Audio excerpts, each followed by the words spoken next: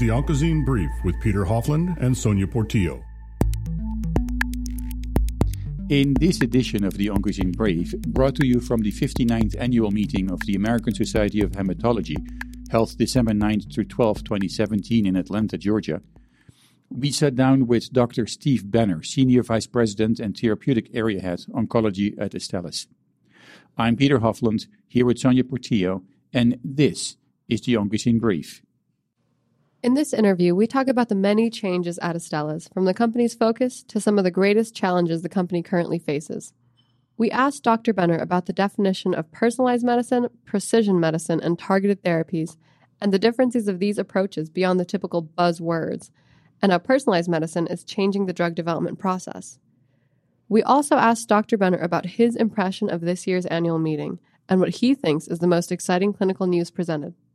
And finally, we asked Dr. Benner about the results of a poster his company presented about the economic burden of treatment episodes in acute myeloid leukemia patients in the United States, which includes new information about major drivers of economic burden for acute myeloid leukemia patients and the therapeutic strategies needed to deal with these burdens. After the break, we'll be back with Dr. Benner.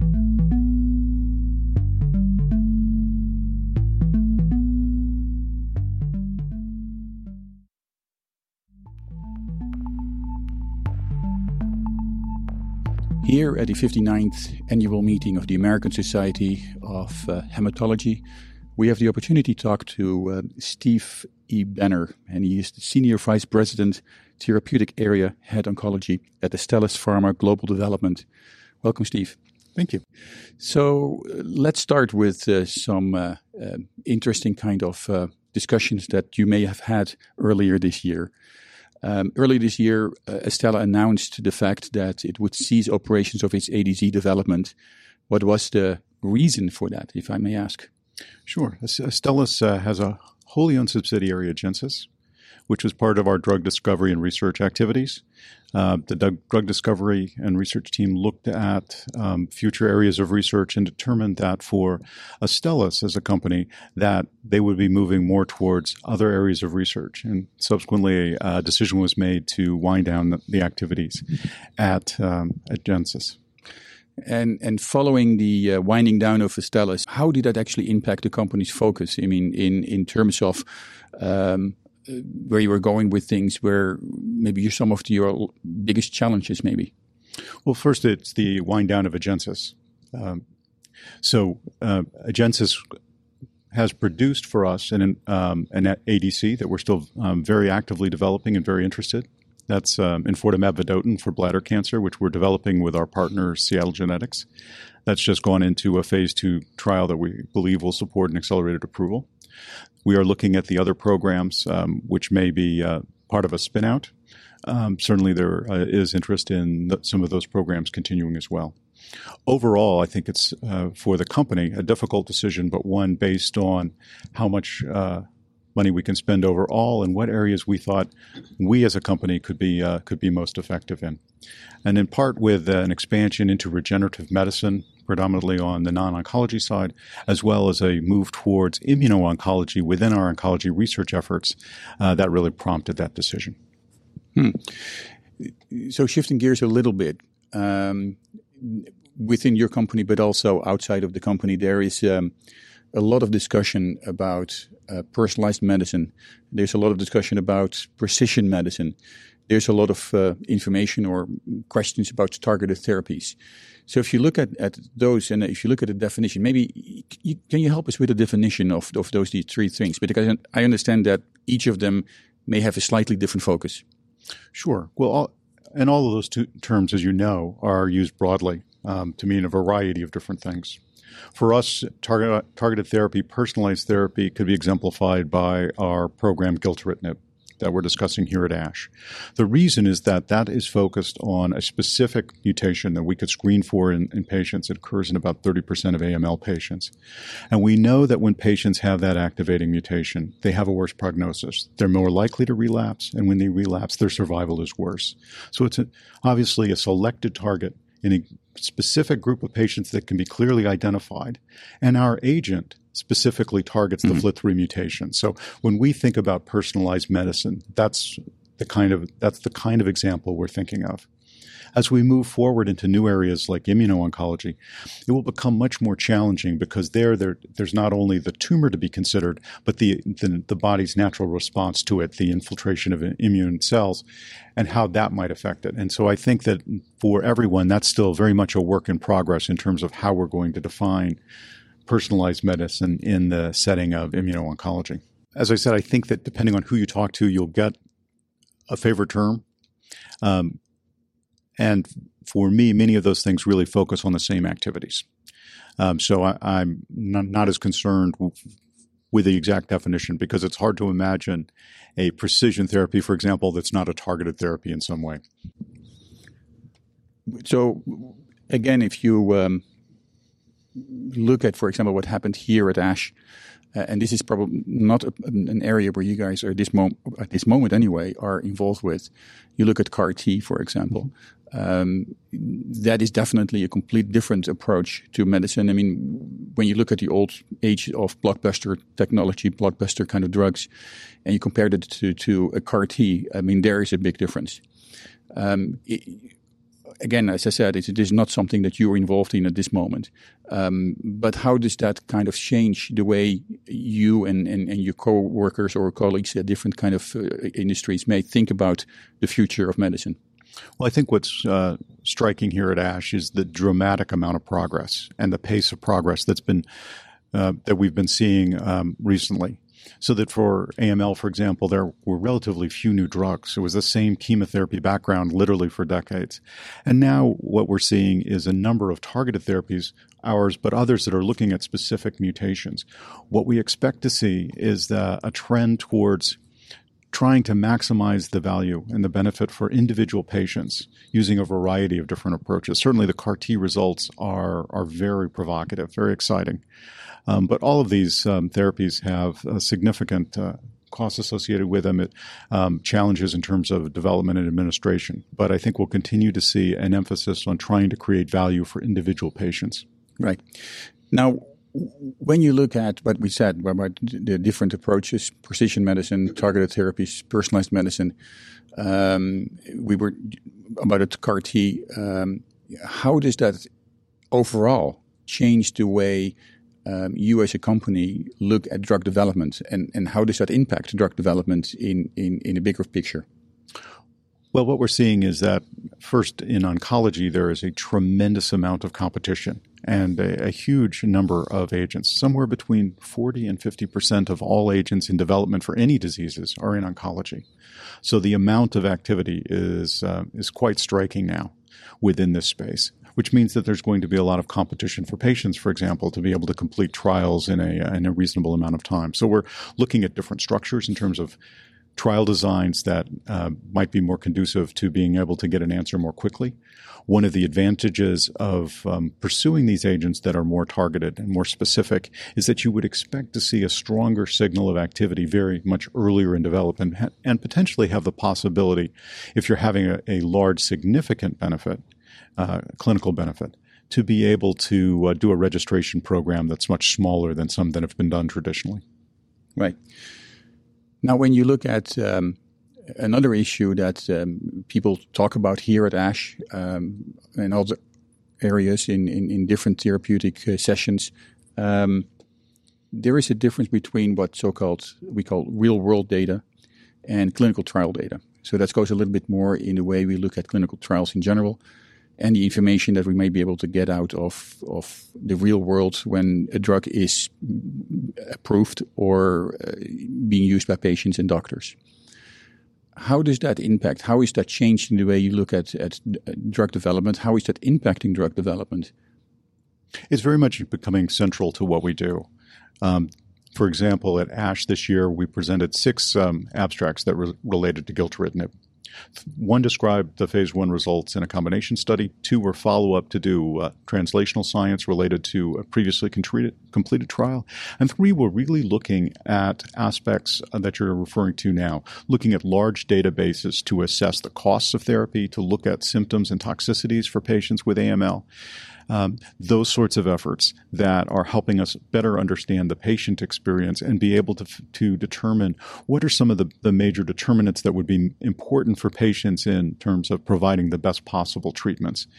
In the past, I think when our therapies were less active, and we were really concentrating most of our efforts just to try and find a therapy that could produce a benefit, we were in a much different place. Now, as we develop drugs, even in the early stages, we're not only trying to show that safety and efficacy that would be compelling to regulatory agencies, but we're trying to define what that is also going to mean for patients in terms of how is that going to impact their lives to both have the disease and to take potentially our therapy. And these large data sets are really good ways for us paralleling what we're doing in the clinical trials to be able to get insights into that, to know where there may be opportunities to improve not only what we're doing with our drug, but the experience for the patient that's dealing with the disease. Now, when you look at bigger data sets, if you look at real-world experience to some extent, are you expecting to see differences between the clinical trial results and the data that actually comes from larger data sets? Sure. What you typically see when you start to look at these larger data sets, and which was reported in one of the posters, was that there's much more variation in treatment patterns when you get outside of the more limited academic centers and the kinds of centers that are putting patients on clinical trials. These are centers that would tend to treat patients even outside of a clinical trial according to treatment guidelines, for example, to have institutional standards so that irregardless of which physician you were going to see, you would probably have the same approach towards treating that kind of disease. When we move more towards a much broader basis of treatment, we'll see much more variability, and it's important for us to understand that. Right. Now let's shift a little bit gears again and look at the exciting clinical news that you presented this year here at ASH. First of all, can you explain a little bit about the disease area? We talked about AML and the drug as such. Maybe explain a little bit about the FLT3 mutation and in general before we're actually going to talk a little bit more about the drug. Sure. So we're trying to develop an effective new therapy for AML, acute myeloid leukemia. Myeloid leukemia is a disease state where you get a proliferation of immature blasts, which are non-functional cells. That occurs in the bone marrow and then is seen later in the peripheral blood. As those immature blasts expand, they crowd out the normal cells. And so patients that have AML have low white blood cell counts and are at risk for infection. They often have anemia because they're not getting adequate production of red blood cells. They have bleeding disorders, both because of a deficiency in platelets and also sometimes in some settings because of the high blast counts. So we see that patients with this disease, if it's untreated, it's rapidly fatal. Because of the impact on the bone marrow. These patients will become prone to overwhelming infections, for example. So it's very important to treat this acutely. And the treatment is primarily geared towards trying to decrease the blast count, trying to put a patient into a remission, and if possible, in the setting of AML, doing a stem cell transplant, which is the most likely to be a curative therapy for these patients.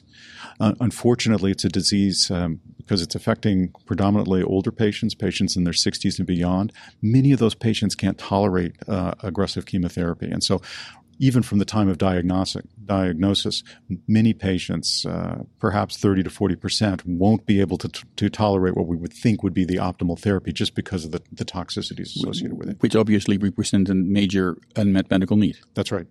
So what we've looked at is for targets that specifically could give us an advantage in terms of adding on to traditional therapies. And one of the targets that's very attractive would be the FMS-like tyrosine kinase. And so we've developed a FLT3 inhibitor against that target. As I mentioned earlier, about 30% of the 23 or so thousand U.S. patients that will develop AML this year will have this mutation. When it's present as an activating mutation, it actually confers a worse prognosis. So as an activating mutation, we thought that would be an important target. So we've specifically developed an oral agent, a potent tyrosine kinase inhibitor that inhibits both FLT3 and also another tyrosine kinase called AXL. We think in the setting of AML, most of the anti-drug activity we're seeing is due to the FLT3 inhibition. So we started initially with a phase 1-2 study in relapsed refractory AML that was published last summer in Lancet Oncology, which showed high response rates, about a 52% response rate for the patients who were treated with doses of 80 milligrams or higher, along with a survival of about 31 weeks, which in this very heavily pretreated relapsed refractory AML population was impressive. We're now doing a phase 3 study that is going to hopefully support a registration of gilteritinib on a global basis. That is a trial called the Admiral trial that's still accruing patients. We're hoping to have results of that trial available next calendar year in 2018. And we'll use those results. It's a trial that's looking both at overall survival as well as response rate as the basis for our initial filings. In addition to that, we are doing a whole series of additional phase 3 trials to also move gilteritinib earlier into treatment, because we think that ultimately it could have the greatest clinical benefit when given earlier to patients that are less heavily pretreated than we've seen in the trials that will lead to the initial approval. So we're doing a trial with a BMT-CTN where we're giving gilteritinib following a stem cell transplant. We're doing another phase 3 trial where we're giving the drug following induction chemotherapy. And for that patient population that I mentioned that can't tolerate the kind of more aggressive induction chemotherapy, we're combining it with azacitidine. So this would be for our a sicker patient population that had more comorbidity, was less able to tolerate aggressive therapies.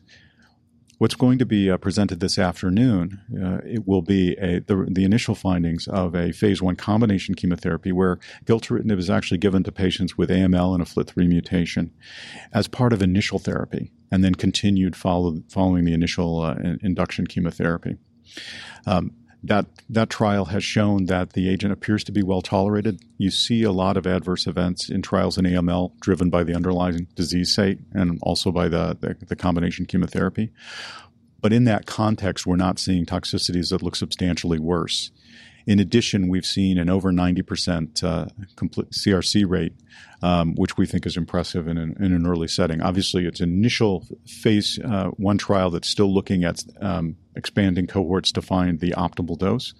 But for where we are today, we think that this is promising data that could potentially support a path for further development earlier in the disease.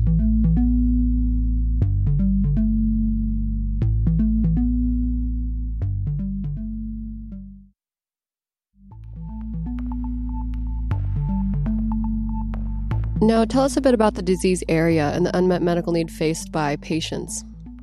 And also, if you can differentiate the drug from other FLT3 inhibitors. Sure.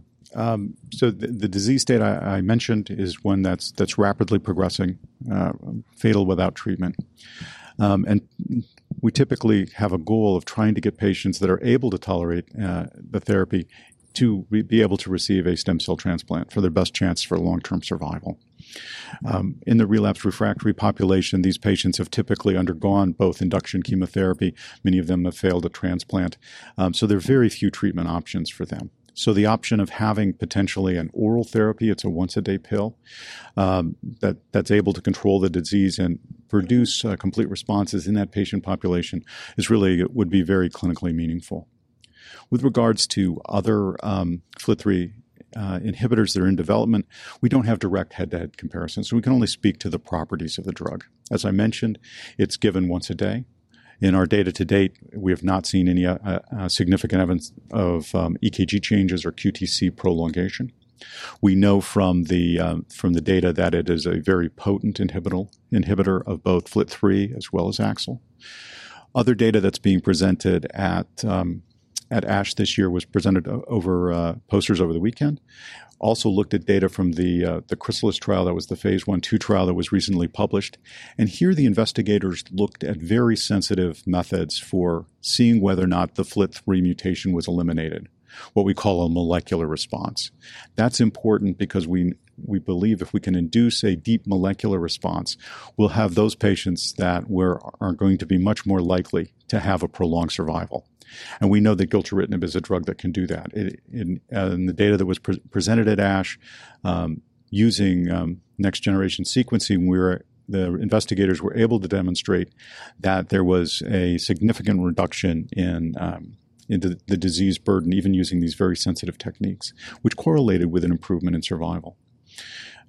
We also know that gilteritinib, as a FLT3 inhibitor, inhibits both the internal tandem duplications. That's the most common kind of mutation in the FLT3. So out of that 30% of patients that have a FLT3 mutation, about 25% of those, that total will be those with internal tandem duplications. But we know that a mechanism of resistance that occurs less commonly, accounting for the other 5%, are mutations in the kinase domain.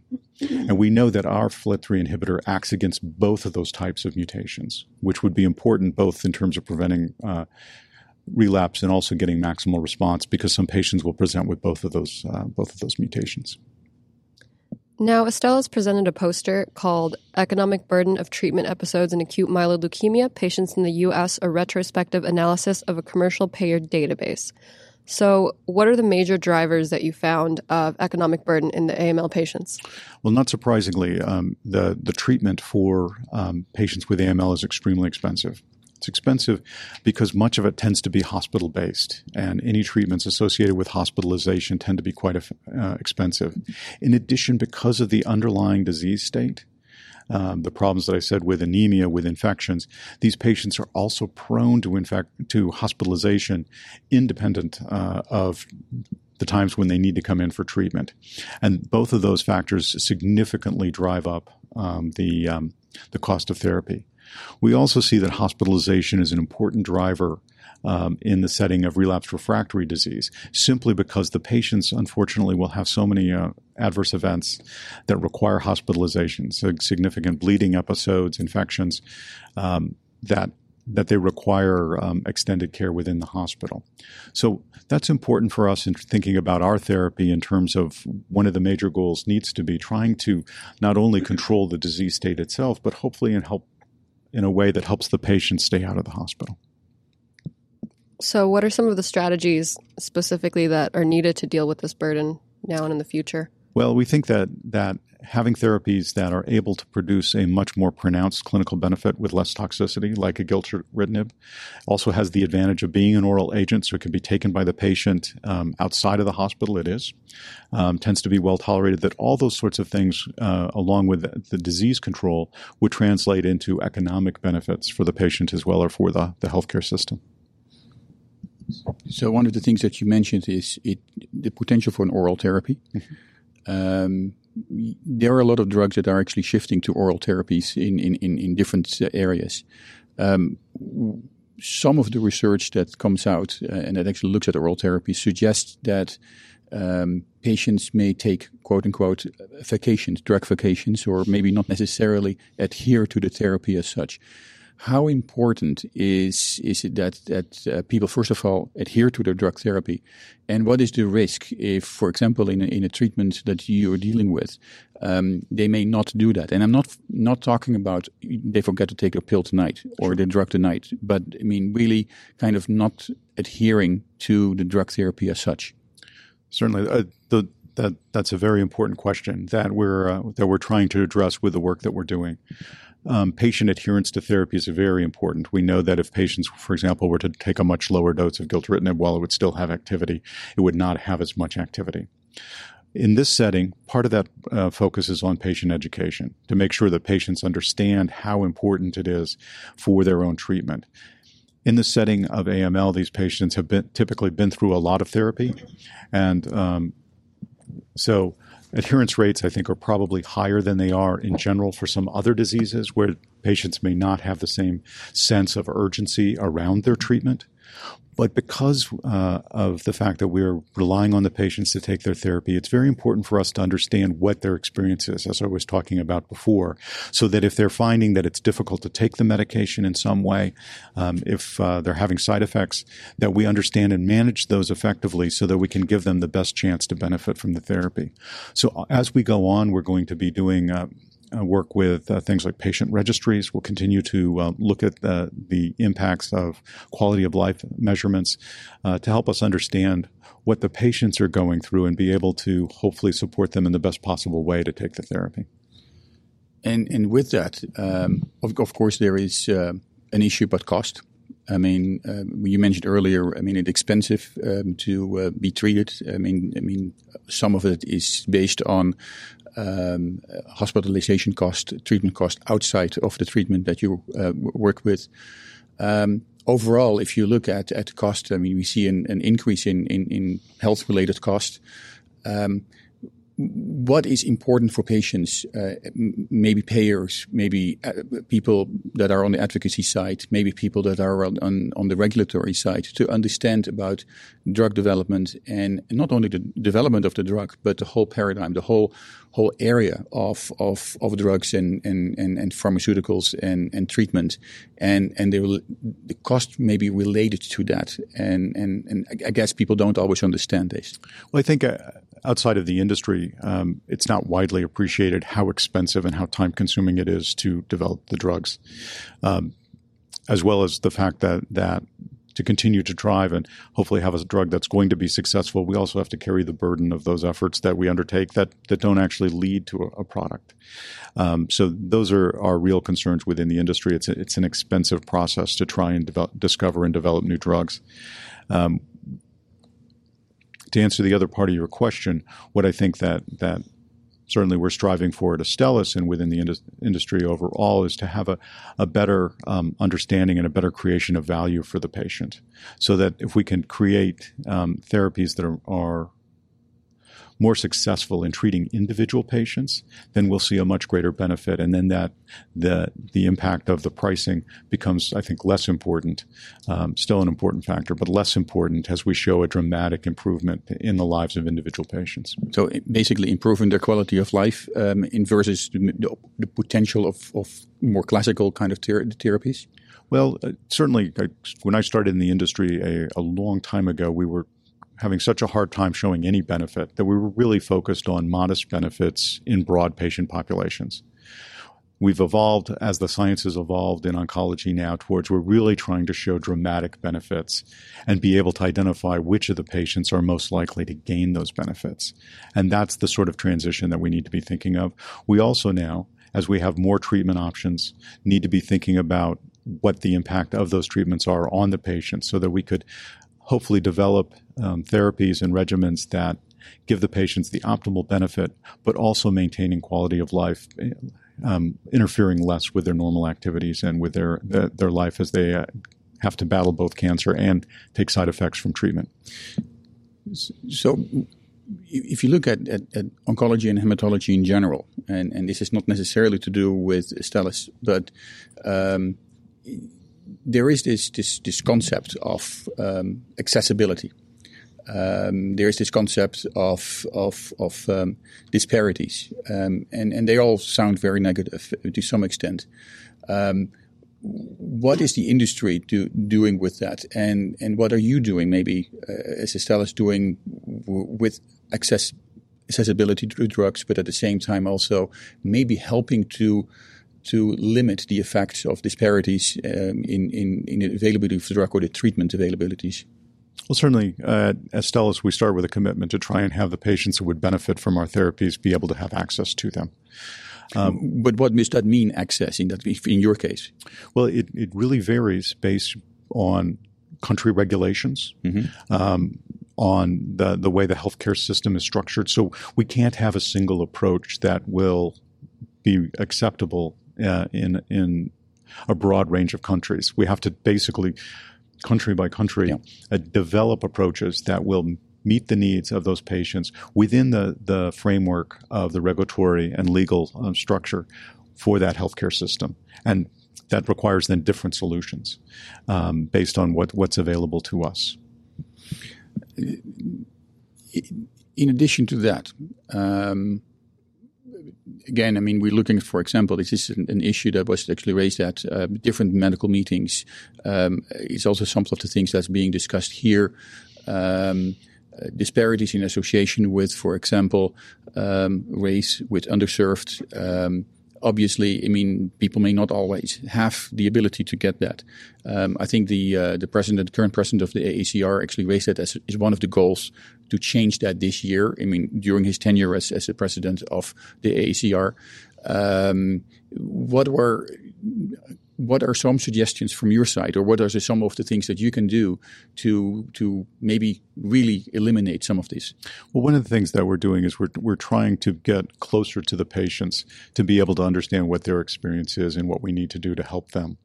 We're doing that through a series of collaborations and discussions with patient advocacy groups that have a broader reach than we do in terms of understanding what the needs of the patients are and what might be factors that could limit, for example, clinical trial recruitment or to limit the ability of patients to get access to the drugs. Okay, some other kind of developments as we've seen here at ASH, we've seen here also over the years a change in the way, for example, how clinical trials are being developed, and this may have a direct impact on your strategy and your operations. In the past, it was basically academia, it was basically the medical profession that initiated clinical trials, tried to work with drug development companies. What we see right now is that patient advocacy organizations and are actually going to be involved in the whole drug development process. Obviously, that is a major change. Patients taking charge of their care.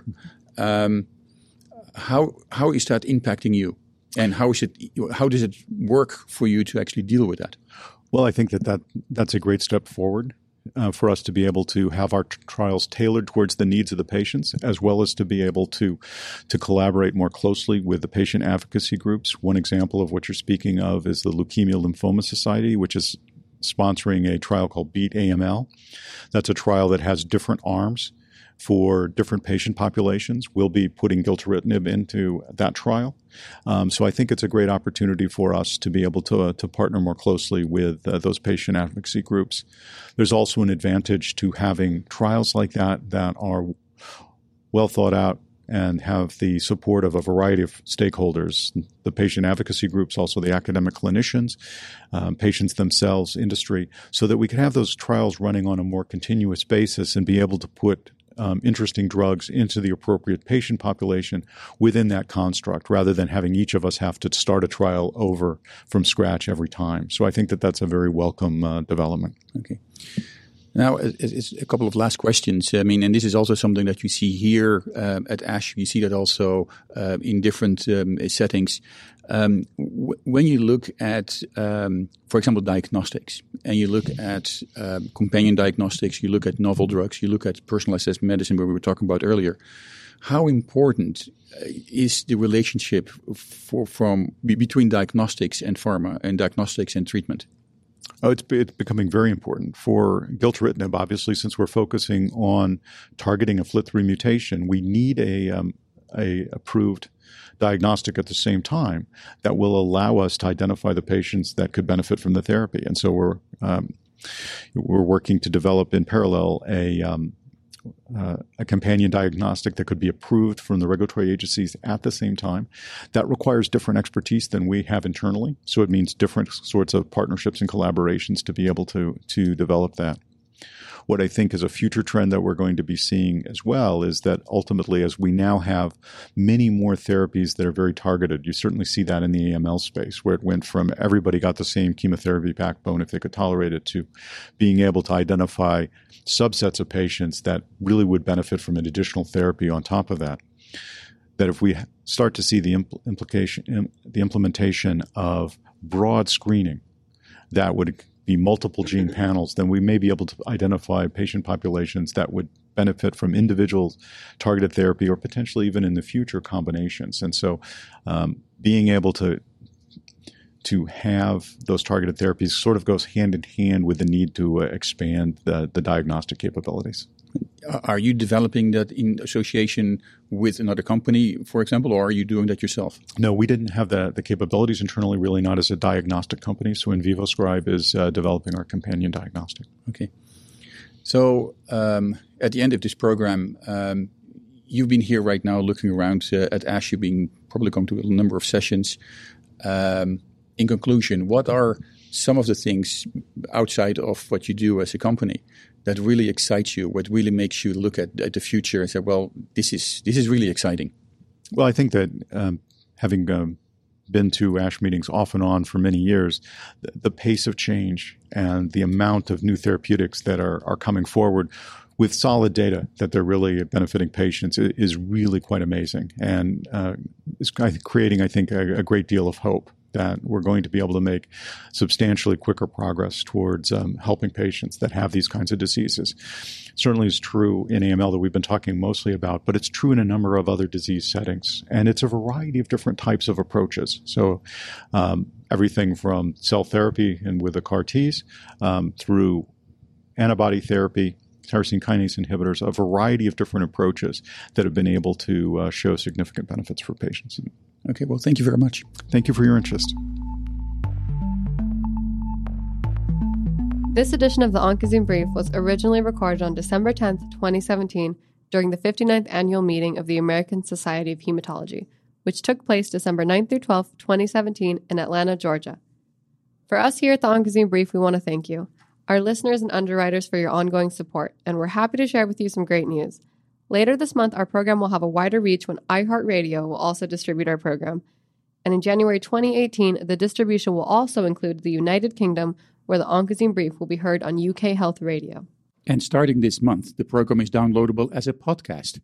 More information about that in our online journal Onco'Zine at Onco'Zine.com. We know that based on this interview with Dr. Banner, you may have questions. So please submit your questions to our editorial team via email, Facebook, or Twitter. And we'll post as many answers as we can on our website, Onco'Zine.com. That is ONCOZINE.com. Thank you all, and thank you for listening. And join us again for our next episode.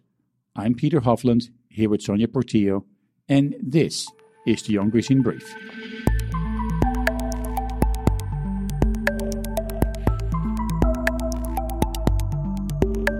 The Onco'Zine Brief is produced for Sun Valley Communication by Peter Hofland, Sonia Portillo, Evan Wendt, David Kaler, and Sean Mayer, and distributed by PRX, Public Radio Exchange, and InPress Media Group. Support for the Onco'Zine Brief comes from our listeners and commercial underwriters. For more information about underwriting options, contact Sean Mayer at 949-923-1660 or visit our website at Onco'Zine.com/underwriting. The Onco'Zine Brief contains health and medicine-related information and is provided for educational and informational purposes only. The content is not intended as a substitute for professional medical or health advice and does not replace your doctor's advice. Your doctor is the best person to answer questions about your personal health. If you hear something in this program that doesn't agree with what your doctor has told you, ask him or her about it.